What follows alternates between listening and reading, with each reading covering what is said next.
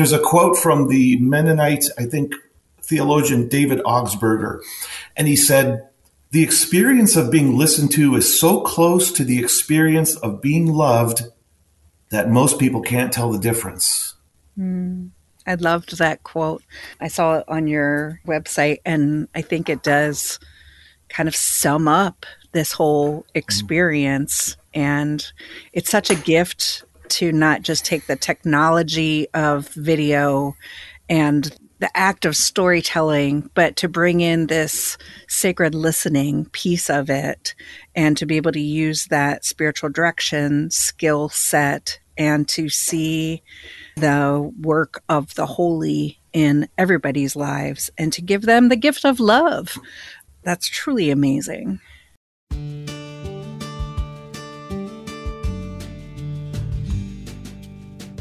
Welcome to Everything is Spiritual, a podcast from Soul Care Urban Retreat Center. We're talking with local folks, faith leaders, creatives, thinkers, and community advocates, getting personal about their faith and spirituality and how it shows up in their daily life and work. I'm Kelly Skinner, your host, and I'm sharing these heart-centered conversations to invite you to become more aware that everything is spiritual and to deeply connect with what is most true and alive in your own everyday life.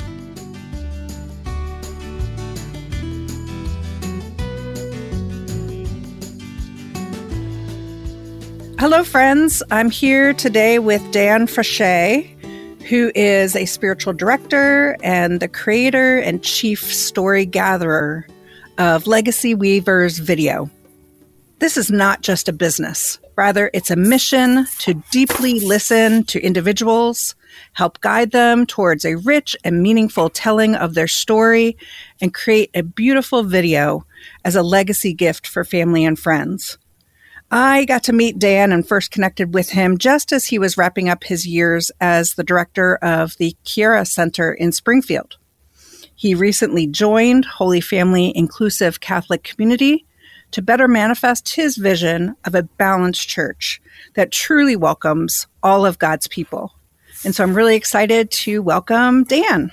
Hello, thank you so much. It's good to be with you and your listeners. Yeah, thank you. So tell me more about this Legacy Weavers video project. What is that all about, and how did you land with that? And yeah. So about a year ago, I was brought in. The good sisters, the hospital sisters of St. Francis, had to make the hard decision of closing the Kiara Center, that beautiful Franciscan place of spirituality where I was blessed to serve as program director. So in the months before I was leaving, an idea rushed from the rear of the mind, like in one of those old movies where somebody's trying to get somebody's attention up front somewhere. And that idea was to create legacy videos with people. I had an experience when I was supervisor of the St. John's Breadline, a soup kitchen in Springfield, where one of our guests was the most incorrigible drunk person I'd ever met. She was rough and rugged, but there was a charm. And we were trying to be a community center. Long story short, we noticed one day, a couple days, she was gone. And somebody said, she's in rehab for her alcoholism. This seemed really, oh my gosh, finally. And so somehow I ended up connecting with her. Somehow when we talked, it seemed like a good idea to create a video of her talking because she was lucid. She was clear. There was something very different about her whole being as she was in rehab. And this video would be for her daughter who had lost touch with her and who probably hadn't seen her mom in such clarity and just resilient. It was beautiful. And so when the daughter contacted me years later saying that video really meant a lot to me to see my mom like that. That's my mom that I remember. So that's kind of what gave birth to this idea of like, what if I just did this with people? As a spiritual director, it really makes sense to celebrate and enter into one's story. And so this seemed like a natural way to go full circle. I went to undergrad as a business major back in the day, and then I went off into nonprofit and ministry, but back in business. Oh, wow. That's really neat how you received that calling just so clearly. When you do these videos for folks, what what all goes into putting together one of the video packages, video storytelling? Well, sometimes it's like the family member of the person that I'll work with, or it's the person him or herself. And the key questions are, what is it you want to say? And who do you want to say it to? Those two things determine a lot of where we go. My first guest, we did a traditional chronological look at the life. Let's just look back at the life. And I meet with the person. We kind of talk. I get a sense of the story. I have a new talk I do out in the community called The Power of Story. It's almost a little bit based on Joseph Campbell's, The Power of Myth and the hero's journey. Mm-hmm. My whole premise is that everybody has a story. Everybody is a story. Everybody's a walking text that's still being written by the hand of divine love. I know that sounds lofty, but it's real. Divine love, aka God, source, whatever, is drafting a beautiful composition in us that's being read by the world and that can only be told in our own manifestation. So I'm in search of that. I want to find out what animates the person. Okay, I'm going to use an image of like a pie. I can tell you what an apple pie is. I can show you pictures. I can give you a recipe. But until you smell the pie, the aroma baking, and until you taste the pie, that's when you know what a pie is. Mm-hmm. And so I want to do my very best to get the flavor of somebody's story so that the person watching is like, yes, that is my beloved. That's the hope. And I like that analogy that you just used because, grandma's pie is going to taste a whole lot different than your neighbor's pie. And there's a sweetness there. There's a connection with that whole experience that even if your grandma is not with you anymore, when you bake her recipe, you instantly connect. So yes. I really like that analogy. So how do you help coax that story out of people? Well, it's funny. When I was exploring the business, I was part of something called Co-Starters, which is part of Innovate Springfield. It's a great partnership between the University of Illinois Springfield and the Chamber of Commerce. And so in this cohort, we're honing our business concepts. And one of the instructions was go talk to people. You better just be talking to people about your business to see if this is going to flow. So one lady I met at a church I used to go to, I started talking to her and she says, my story's not, I don't really have much of a story. And then for the next 30 minutes, she went on to betray that statement with how wonderful her life was. So again, it's just really talking to people. As spiritual directors, when we're with people, we are in the immediacy of this moment and we listen for themes and feel inspirations and certain things rise up. And those are the things I always have a little piece of paper and I circle those words or phrases and I'll say, you just told me that. And I reflect back something that was said and the person, there's this resonance, kind of like the way that the bow hits the string and then the music comes. But the person has to be able to speak it. And most people like to tell their story. Who doesn't want to tell their story and have it listened to? Mm-hmm. That's sweet. So, go ahead. In fact, if I could, on my little brochure that I created, it's this establishing piece. It's like this little storybook. It opens up like a curtain. And there's a quote from the Mennonite, I think, theologian David Augsburger.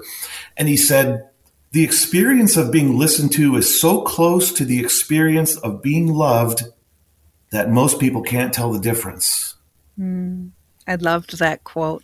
I saw it on your website, and I think it does kind of sum up this whole experience. And it's such a gift to not just take the technology of video and the act of storytelling, but to bring in this sacred listening piece of it and to be able to use that spiritual direction skill set and to see the work of the holy in everybody's lives and to give them the gift of love.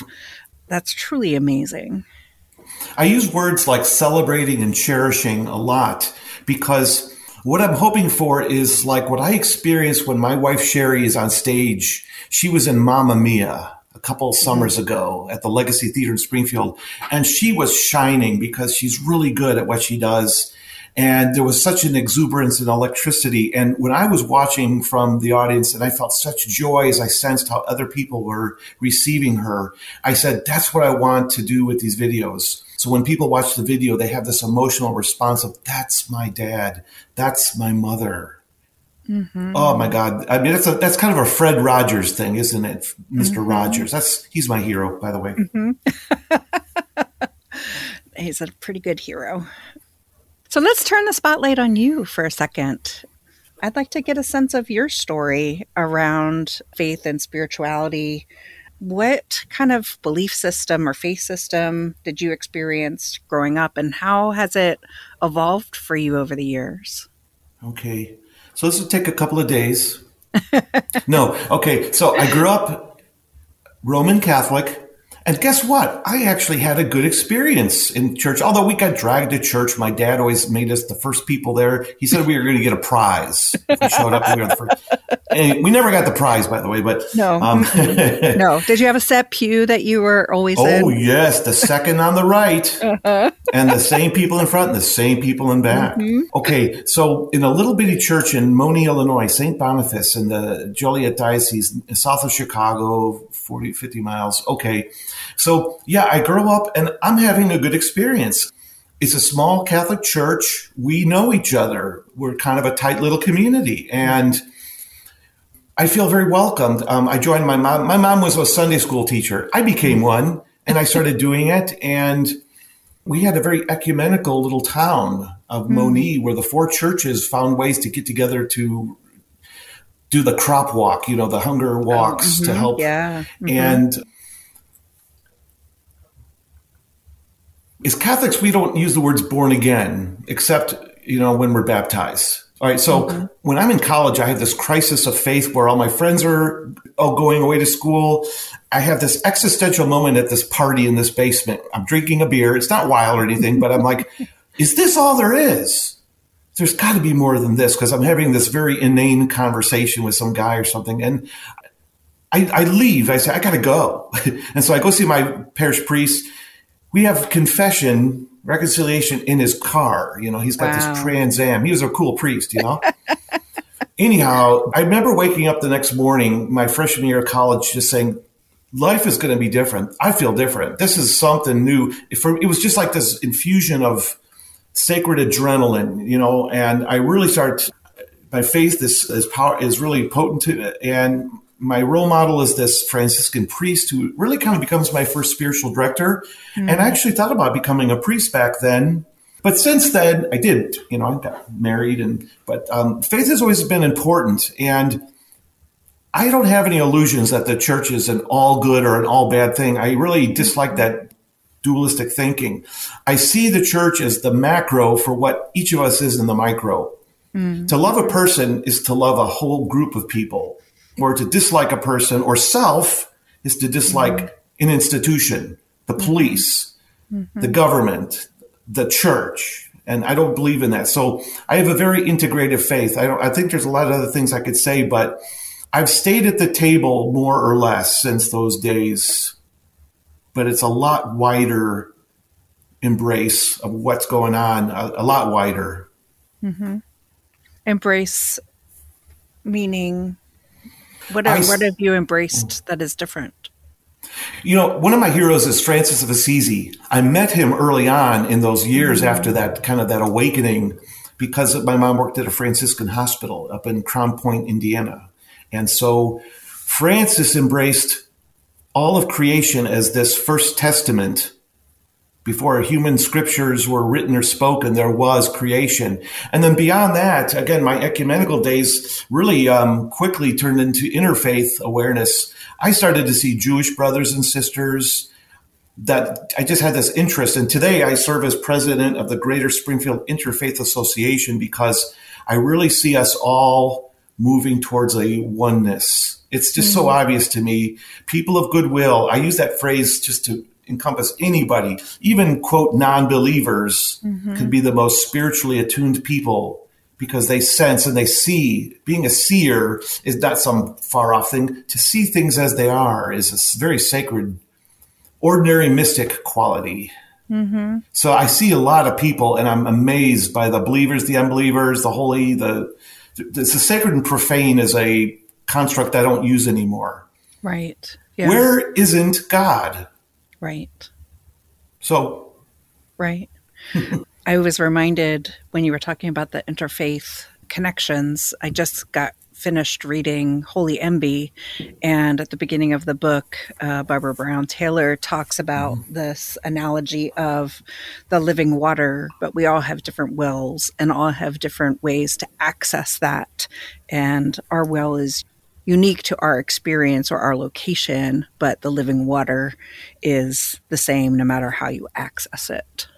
I had this vision. It sounds weirdly mystical when I say that, but I'm a very metaphorical.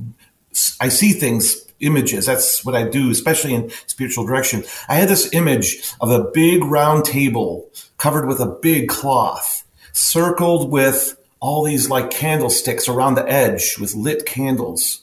And then I had this image of a hand coming down from the center, grabbing a hold of the cloth from the center and drawing it up.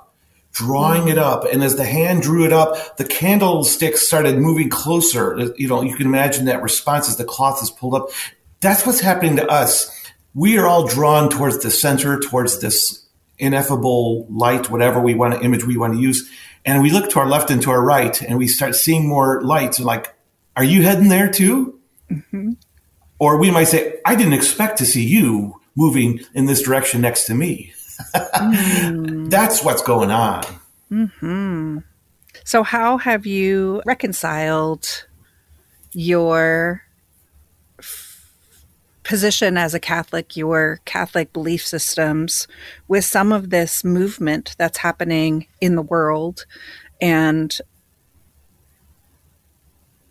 who have been mentors or have been people who have been inspiring you to be able to kind of define your Catholicism in this bigger way? That is a thick, wonderful question. I'm going to do my best. You know, we start to see when you work closely with any person, if you get married, you know, it's a little institution, whatever institution you're part of, whether it's a small business, a church, a political party, you're going to see the underworkings that are the lesser parts. You're going to see the shadow sides, but you're going to also see the goodness. So again, to love a person is to love a group of people. So I don't get really angry about the church anymore because it's just a bunch of us. It's us in communion trying to work something out. It's really messy business. Mm-hmm. So I've approached it with compassion, but nonetheless, a couple of years ago, really since I went to graduate school at the Aquinas Institute of Theology in St. Louis, wonderful place where there were lay people with religious women and priestly candidates and Protestant ministers. We were all in the same school. And I just started to really sense the disparities. I mean, these women that I was sitting next to, their ability to preach, to speak of their ideals, their sense, everything about them was so powerful to me that I really changed my view about women in the church. I've told people I can't unhear those conversations. I can't unsee that preaching moment. And so over the years, I started to, I was fully involved in the church. I was Mr. Catholic guy. I was teaching at a church, director of Christian formation for 10 years. I had done so much, but I was holding things in tension that were becoming just unwieldy. I couldn't keep holding it. I'm going to switch a lot of metaphors on you, so bear with me, but it's as if like a choir. All you're hearing are the tenors and the basses. Mm-hmm. Imagine how absurd that would be if you're listening to Beethoven's Ninth Symphony and the big Ode to Joy comes and you just hear the men singing. Mm-hmm. Now, as I love to sing and I love the bass, parts, but that would be off kilter. And that's what seems to be happening in the church. So I got to a point where I was just dealing with this disparity and I stepped away.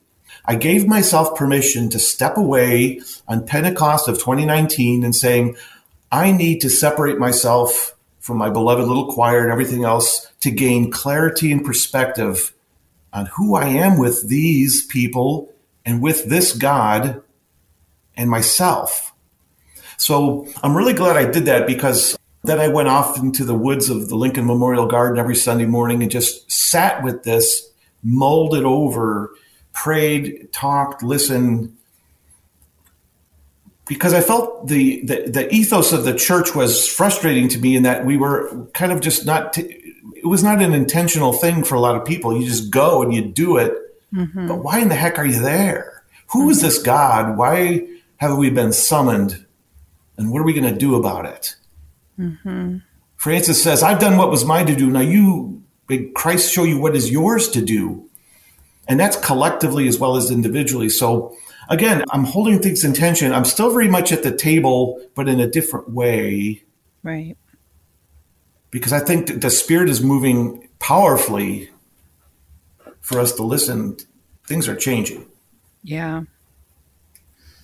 That was a moment for you about 3 years ago, was it? That you kind of stepped away into a period almost of discernment and had some church experiences outside of the walls of the church and communion with God in your own way. So where did you land after that 3-year period? I was definitely off and away. It was hard because I'm a number 2 on the Enneagram. That means I'm very connected and I'm a people pleaser at worst. So I had to learn to kind of live within the tension of stepping away from something, and it can almost come across as rejecting it. But I'm like, I have to be away, especially with all the kids I taught and stuff like that. I have real connections. And the thing is, communion really means something. To be human is to be constitutively joined with others. Mm-hmm. It flows out of what I understand as Trinity. I heard a Bishop John Zazoulis, an Orthodox Greek priest, say, the Trinity is a communion of persons, and we are too. So none of us could be lone rangers. So even when I was off in the woods, which I still do, by the way, because I worship on Saturday nights, even though we do that, it's only part of it. I can be in communion with creation, but I've got to be. So I heard about the ordination of a friend, Mary Keldermans, who's being installed as bishop of this Roman Catholic women's priest, USA, or reform movement in the church. I just kept feeling drawn. And again, 2 things are happening here. This is a really wonderful movement where women are able to be priests. The people that go to those communities, it's a very intentional move. They want to be there because they're called to something next. This blessed next in the church, I think, is what they're visioning, especially the women who are doing the preaching and presiding. I believe in my heart of hearts that that's what's going to happen for the big church. Some just don't want to wait for it. In fact, nothing's ever changed until people decided they weren't going to wait for something. Mm-hmm. Black people in our country are tired of being told, just wait a little longer. That's okay. I'm not going to use any profanity, but they knew that you don't wait for it. You push for it. You insist upon it for the sake of the human, person, the dignity and respect. So my wife and I are members of Holy Family, inclusive Catholic community. Every one of those 5 words is amazing. Holy Family, inclusive Catholic community. We're small, but we're doing something pretty cool.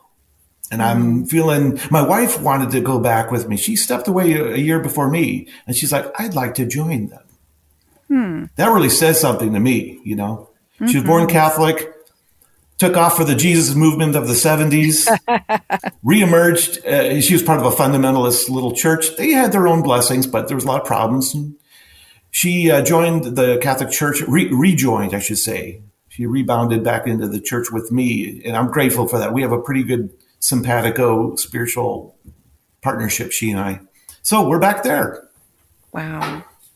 So what is special? You said each of those 5 words have true intentional meanings other than the external novelty that might be odd to people both within the Catholic Church and outside of the Catholic Church of having women priests. But what is special to you about this community? Okay. I think anybody who has a sense of seeing with the heart is going to have a sense of the gross imbalance, whether it's government or church, especially Roman Catholic Church, where women are not fully allowed to operate from their gifts. To have a church that denies a vocation of holy orders, I just got to a point that I don't believe that. In fact, I feel very strongly about the principle of dissent.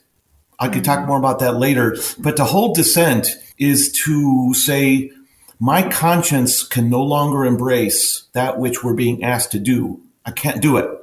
I prayerfully understand and I abide with you, but I can no longer. So my dissent was the power of exclusion. Exclusion is a poison to the body. And I'm using the body of Christ image because last Sunday was Corinthians' great reading, Paul's treatise on the body. It's a toxin. The power of exclusion, whether you're denying somebody at the table. So all these things that I'm against. Richard Rohr says the best criticism of the bad is the practice of the better. I'm always in search of what does the practice of the better look like? And at Holy Family Inclusive Catholic Community, I get to live it. There's a woman presiding and preaching. I was given the opportunity to preach last Sunday, so they really want the male presence too. They really want an egalitarian way of being together. People are really empowered to be part. All are welcome. I have a powerful belief that people on the margins are the ones with the answers. So let us then go to our people of color, to our lesbian, gay brothers and sisters, transgender, people that have been excluded. They're the ones that Jesus always went to. And so we get to live that. We get to embody that. And I don't hear the dissonance anymore. I don't leave Mass feeling more angry than when I first got there. You kind of want to feel like you're being fed. I know that sounds like a cliche, but it's so real. The table is open. Yeah. There's so many things that you just said that just brought up a ton of things for me. And I was speaking with a friend today, actually a past podcast guest, Karen Sims, and she does a lot of stuff with trauma in our community. And she was talking about the root cause of PTSD is when people continue to do things that are against their moral core. And so I think that there are experiences of people who are unaware that they're experiencing religious trauma because they do know that their faith should be about love and community and what you were saying, inviting people and connecting with people on the margins and all of the things that Jesus asks us to do. And then sometimes within the institution, those things aren't reflected. My favorite scripture has become Luke, I think it's chapter 7. It was a paper I read by Dr. Barbara Reed. I think she's a Dominican who's in charge of the Catholic Theological Union right now. She wrote this paper, and I think it was entitled, Do you see her? Do you see this woman? It's that potent moment when Jesus, I think he's looking at her, but he's talking to Simon, who invited Jesus to a banquet. She's the one who washed his feet. And he says, Simon, do you see this woman? It's a powerful moment of recognition to recognize our relationship with women. One of my favorite words is to reconcile. To reconcile means to see with again. So Jesus is saying, Simon, can you be reconciled to how things were meant to be? Let's get back into right relationship, right order. And you're right, the church is traumatized and collectively disabled. As a body, we're not functioning like we're supposed to. We're limping. We're maybe not even standing. How can we when half the body, like Christoph, the writer, wrote a story using the Chinese proverb, women are half the sky. So I just have this deep need to summon anything I can, to participate, to support anything I can where that is happening, because that's the health of the entire body. And there's so much power waiting to be unleashed in gifts within not just women, but again, people of color. Let's face it, we as Catholic churches are not very diverse when it comes to people of color. We just aren't. We're very separated. So I'm hoping that's going to change. But that's a bigger movement that's brewing on a lot of fronts. So that's another thing. Well, and as unfortunately, I think the Catholic Church has been tied up through history as a colonization. Yes. And so whether it has been, no matter what the people of color are, whether they're Native Americans, whether they're people from Latin America or Central America, people from the African nations, our own Black and brown sisters from America, I think that there's a colonizing influence that we need to kind of tease out and repair. Yeah, that's the need for healing. And when we do that, I think what Paul said in Ephesians, when the body rises to full stature, we're laid flat in some ways, and we don't breathe well. That one of my favorite words is conspiracy, but more conspire, conspiratio, breathing together. That's John Cardinal Newman. When the laity and the clergy breathe together within a paper that he wrote. But you could say when white people and Black people breathe together, when Republicans and Democrats breathe together. And the church constitutively has to be mindful of that. That's got to be our mission. We have to model that. So I want to be part of it now. I don't want to just wait for it. Right. And deal with the sickness. Yeah. So let's talk a little bit about what some of the things you've been writing lately about, some of the actions that Pope Francis is taking within the church to bring people together in an attempt to listen. And so what is this effort, this synod, and why should people care about that? Yes, the Great Synod on Synodality. Okay, I know those are church words and Greek words, but tell you what, sometimes it's good to throw in a new word because words can become laden and beyond repair sometimes, like, let's face it, religion. I don't know if we'll ever reclaim that word fully, but anyhow, the church, the bishops get together for these big councils. We always have. And so, but for Catholics, we think councils, that's when the Pope gets the bishops together and we wait for what they tell us that they talked about. The synod is, I think that translates to just walking the path with is a sacred word, with others. Okay, so synodality is withness. What happens when, we're not democratic, we know that, but what happens when all God's people have a chance to speak with one another, breathe with the bishops, and vision a church? That's exciting stuff for me. So, at the time I was going through everything I was dealing with, I still heard what Pope Francis was doing here. He's really breaking up a system of exclusion. And so God bless him. I mean, I can't imagine the ferocity of opposition he gets from some who are threatened by, Francis, don't slip on this. Don't let power out of your hands, because once you do this, you'll never get it back. And Francis says, bring it on, man. So Francis is like, let us invite people to a synod. Now, the frustrating thing is some of our bishops are like, well, we kind of already talked once about that. It would be as if Sherry and I were talking, and Sherry said, Dan, I really want to talk to you about something. And I'd say, well, my beloved, we spoke 5 years ago. You should know that I do love you. She would be like reaching for the skillet or something, and she would have a right to put it on my head, because we're a living, breathing body. So the synod is a 3-year process where it starts with people talking at the local level. So the cool thing is Francis and his crew realized, we know some of the bishops aren't really open to this. And some are kind of saying, well, you can talk, but only on this 3-word subjects or something. Right.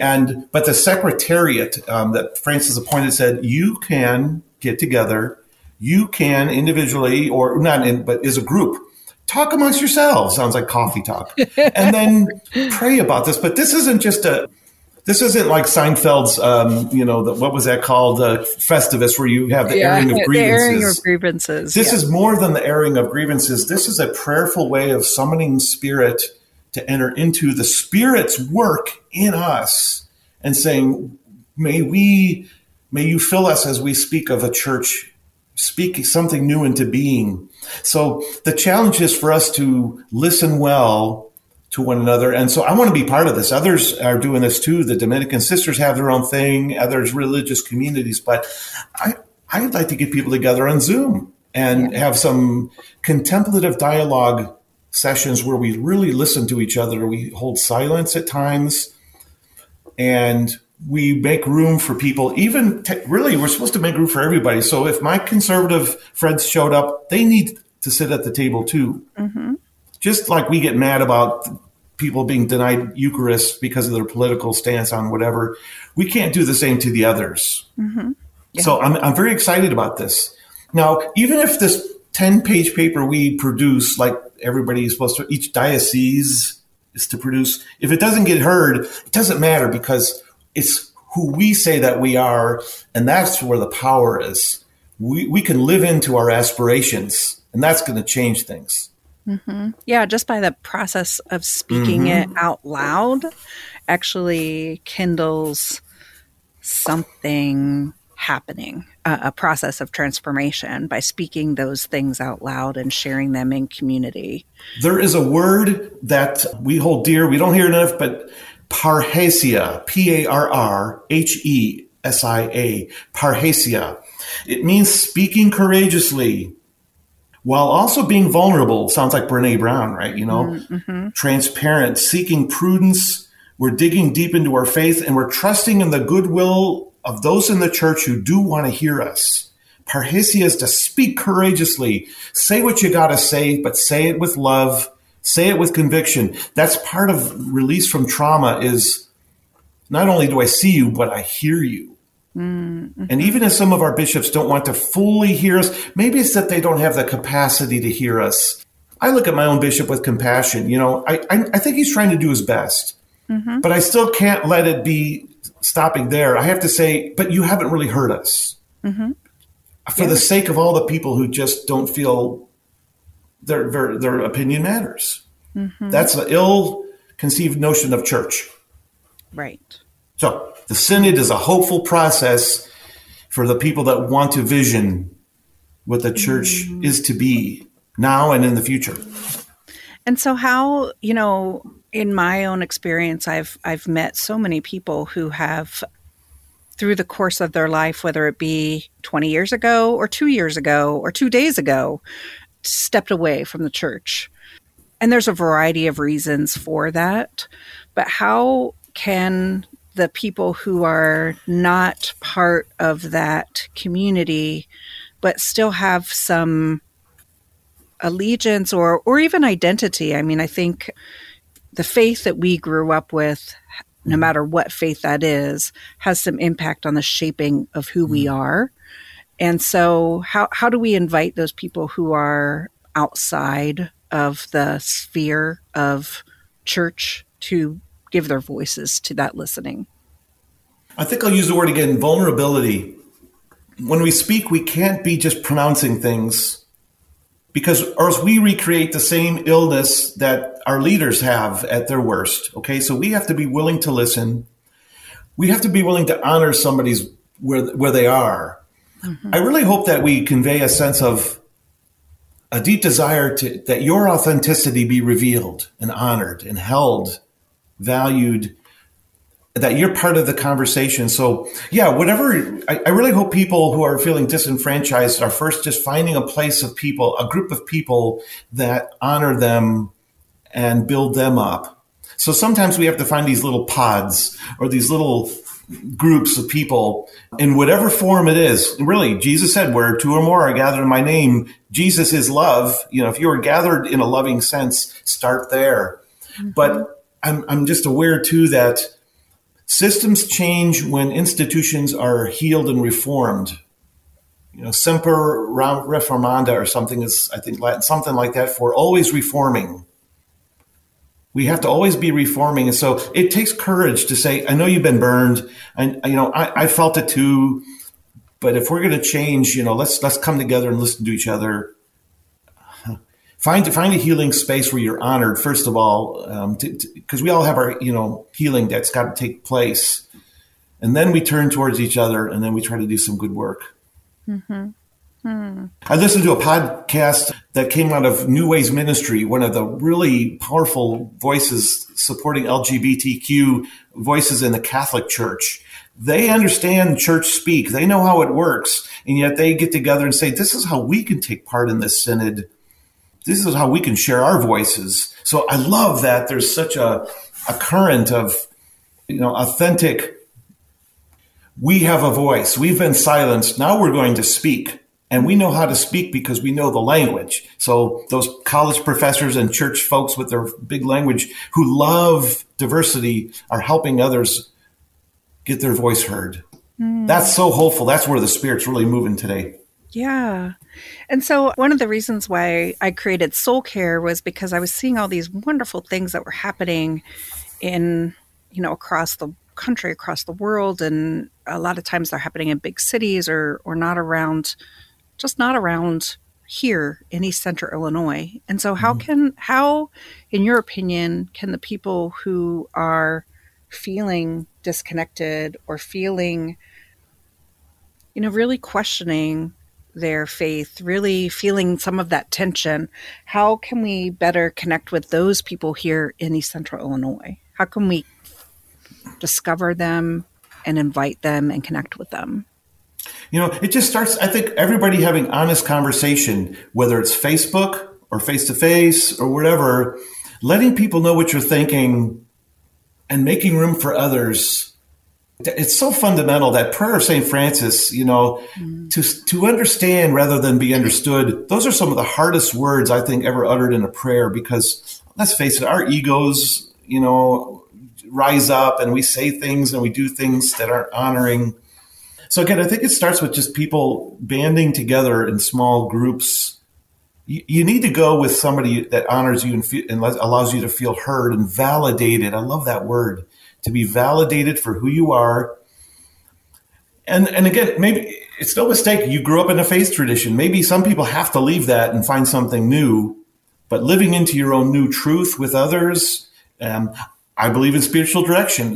Somebody you can go and journey with, who can listen and give feedback in a sense of, gather a sense of what insights are coming, what's bubbling up in your life, So it's good to have somebody to talk to about the spiritual questions. Some places are not open to that at all, whether it's a family of origin or one's own faith tradition. But again, it doesn't mean you have to reject your faith. Just one of my favorite quotes is St. Francis de Sales. It was a paraphrase, but he said, "People of ordinary goodness walk in God's ways. The devout run in them and at length almost fly." The devout meaning just the people that want to dig deep into their spiritual truths. If you want to run and someday fly, just desire it. Those people are out there. Your show is a perfect manifestation. There are groups out there, and really, I think desire leads to the next. One good thing leads to the next. So if somebody's feeling hurt. And by the way, counseling, those are the people that really dig deep with you. I have friends who are counselors, and there's work to be done in our lives. We're all, to some degree, I use that word degree, like slightly or a lot, traumatized and hurt. Healing is going to happen through, the work we do with counseling. Spiritual direction can help. Just to be a good friend. And I'm going to be inviting people to our church because I want to, but it's also because it holds me accountable. Is this a place worth inviting people to? I want to make it that way. I hope you do too. That's the intentional path. Find people who want to intentionally run and then fly, because we're meant to fly as an image of, spiritual freedom. And I truly believe that the Spirit plants that desire, that sense of discontent, that sense of, is there more? Is this all that there is? The Spirit plants in us that desire for more or for understanding or for connection. And then it's up to us to take the action to take a step forward, but the Spirit will be walking alongside of us. Yes, that's a pledge and a promise that I think God is faithful in that way. Again, however you call God, I'm going to join others in giving listeners permission. Whatever name you need, I've switched to divine love. It just fits for me to say that. Mm-hmm. But what I want to say to those who are listening, who are feeling like on the fringe, you especially are a gift to the church or just to the world, because to the extent that you've been marginalized or hurt and are willing to speak, you're part of the solution. For example, I really think Black women in this culture are the key holders, because that's a group that has really suffered greatly and been silenced. And when they learn to speak, now I know that's just one of many, or my friend who's transgender and transitioning, when she learns to be heard and assert herself in her role in society, it's a key to all of us getting healed, more insight, and becoming more loving. So we need you. We need you to become who you're meant to be. You're the pie in the oven that needs to start baking. And people are going to be like, oh my gosh, that's amazing. It smells so good. Just as my favorite video I used to use a lot, it's called, just Google validation video. It's this beautiful little video about this little guy in a parking garage who just validates people instead of just their tickets. Mm. It's a sweet little love story, but the first 3 minutes are just hilarious. With little Hugh Newman. Really Google it and know that that's for you. You listening need to be validated, because you're going to do some amazing things that the rest of us are waiting for. We don't even know it, but we're waiting for you to arrive. Thank you for that invitation.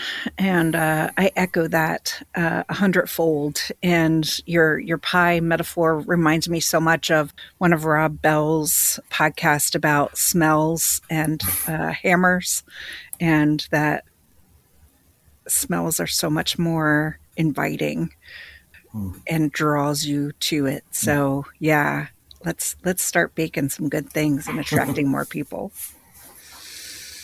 So I want to give you an opportunity before we end to share, you've talked about spiritual direction, you've talked about church community, the Holy Family Church community, and Legacy Weaver. So how can people connect with you on any of those fronts?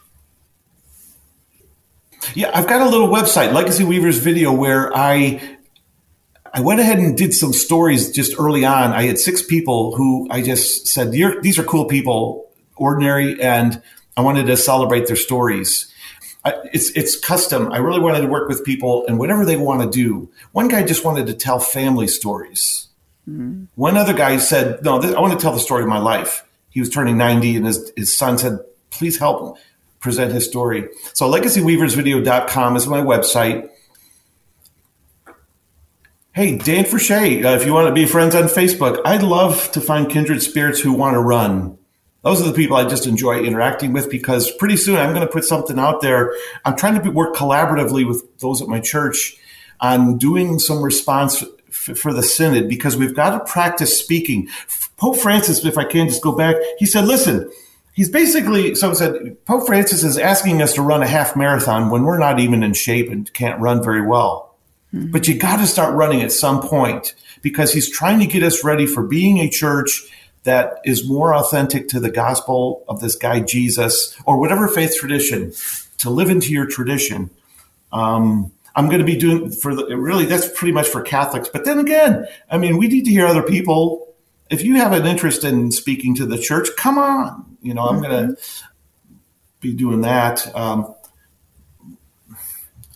I'd love to connect with people, whether, in person at church, or I'm looking for directees, anybody who wants to journey spiritually. And if they don't want to meet with a guy or a Catholic or whatever, I'm part of a group of Central Illinois directors from Peoria down to Southern Illinois. And there's lots of men and women, religious, Catholic, Protestant, non, to connect with. So yeah. It's good and to have I know a partner. people in the Champaign-Urbana area too. So yes, through this part of the Central Illinois. So between the two of us, we can definitely hook people up. But I think spiritual direction is an amazing gift that you can give yourself, to have somebody who is fully committed to listening to you and also to listening to the work of where God and the Spirit are showing up in your life.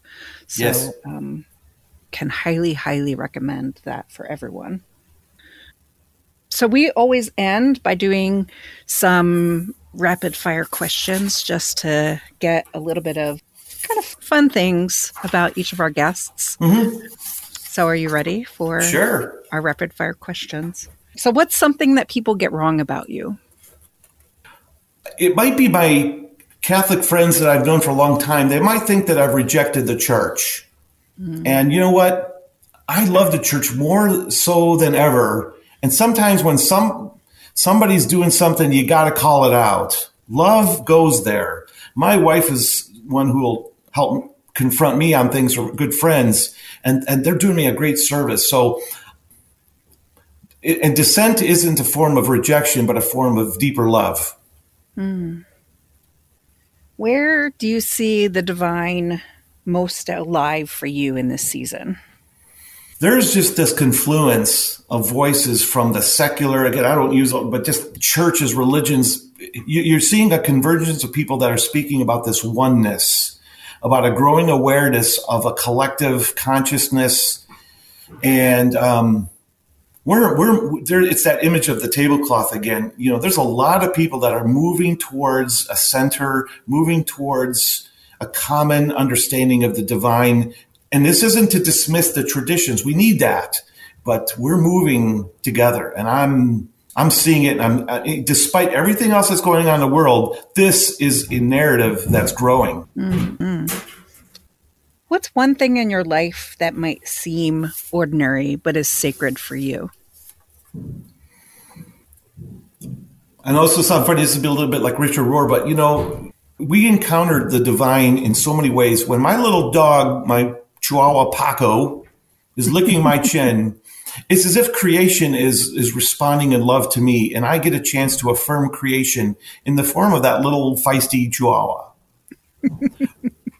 To encounter just the ordinary, the divine in the ordinary, whether it's, again, a simple conversation, a chocolate chip cookie that was just baked last night, or, you know, we just need to pay attention because it's all around us. And the present moment is a gift. And if we can savor even the hard times and say, this is my life and I'm living my life. I'm showing up in the ordinary toasting of my bagels. I know that sounds odd, or doing dishes. You know, it's very Thich Nhat Hanh kind of ish, you know, the great guy who just died, you know, our beloved teacher. And so paying attention and just celebrating the ordinary stuff. Mm-hmm. Yeah. How are we connecting with aliveness? Yeah. Yes. What are you deeply grateful for right now? My wife, Sherry, is dealing with some really long-standing physical disabilities and struggles that we hope are getting better. And I'm just grateful just to watch her grow in trust when it's not easy to. It's nice when everything's swimming along, but you know, when it's not. And I see her embracing the now and the challenges and saying, we're doing this together, aren't we? And I say, yes. And I'm really grateful for that because she's making me a better human being. Mm-hmm. Mm-hmm. What's a book you would recommend to the audience? I thought about that, and not all of us get our content through books. And so I'm going to actually suggest something. It's a website, and it's the Human Energy Project. It's a group of people that are getting together and taking more of what Teilhard de Chardin and others have said about what's called the noosphere. Mm-hmm. The noosphere is this collective mind that is in fact developing. We've got the biosphere and the stratosphere, you know, what's on Earth, what's in the sky. But the noosphere is what Teilhard said is the growing human brain of our connectedness. If you just Google that, and you can go to their website, but if you go to YouTube and just do the Human Energy YouTube page, you're going to get access to 25 short videos, 5 to 7 minutes. And every one of these is just laying out from the earliest times of the universe story to the present moment of how the human consciousness is in fact being woven together to form this vast mind. This just pushes all my happy buttons because it's thick stuff sometimes, but it's also like, yes, this is who we're becoming. And this is how the kingdom of God, or what the kingdom of God looks like to a certain, level. So the Human Energy Project, whether it's the website or go to the videos on the YouTube page, Human Energy Project is cool stuff. I would love to see that be part of like adult faith formation gatherings or something.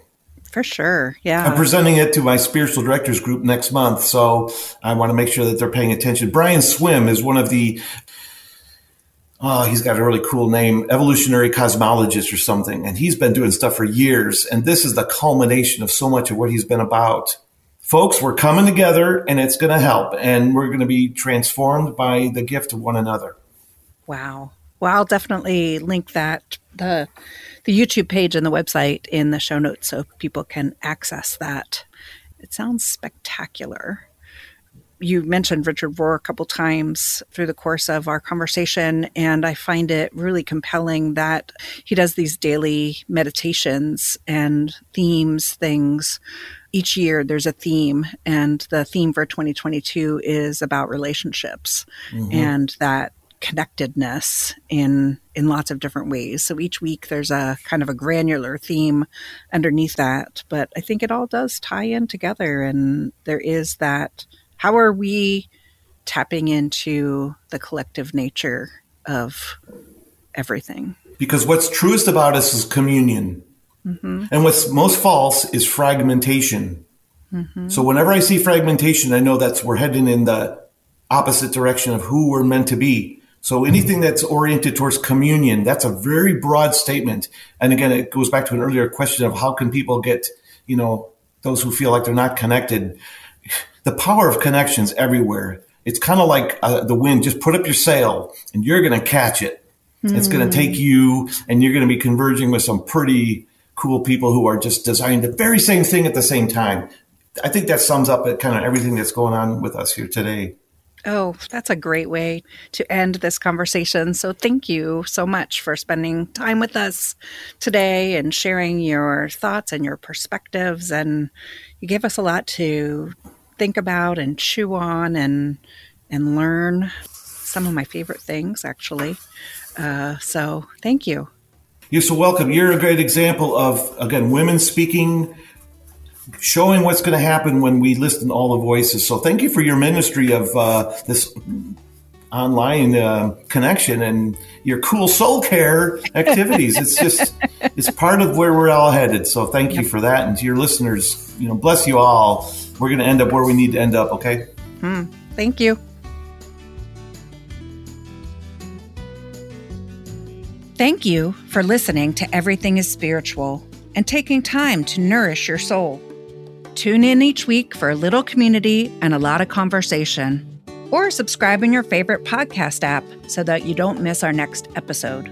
For more resources around spiritual exploration, restoration, and transformation, be sure to sign up on our mailing list at experiencesoulcare.com. Visit our website for information on retreats, workshops, and services from our partners. Or better yet, come visit our welcoming space in Urbana to say hi and get a steaming cup of tea. Soul Care Urban Retreat Center is a warm, welcoming, and accessible place for you to refresh, renew, and restore your mind, body, heart, and soul. We set a great big table, and everyone is welcome. Until next week, be well.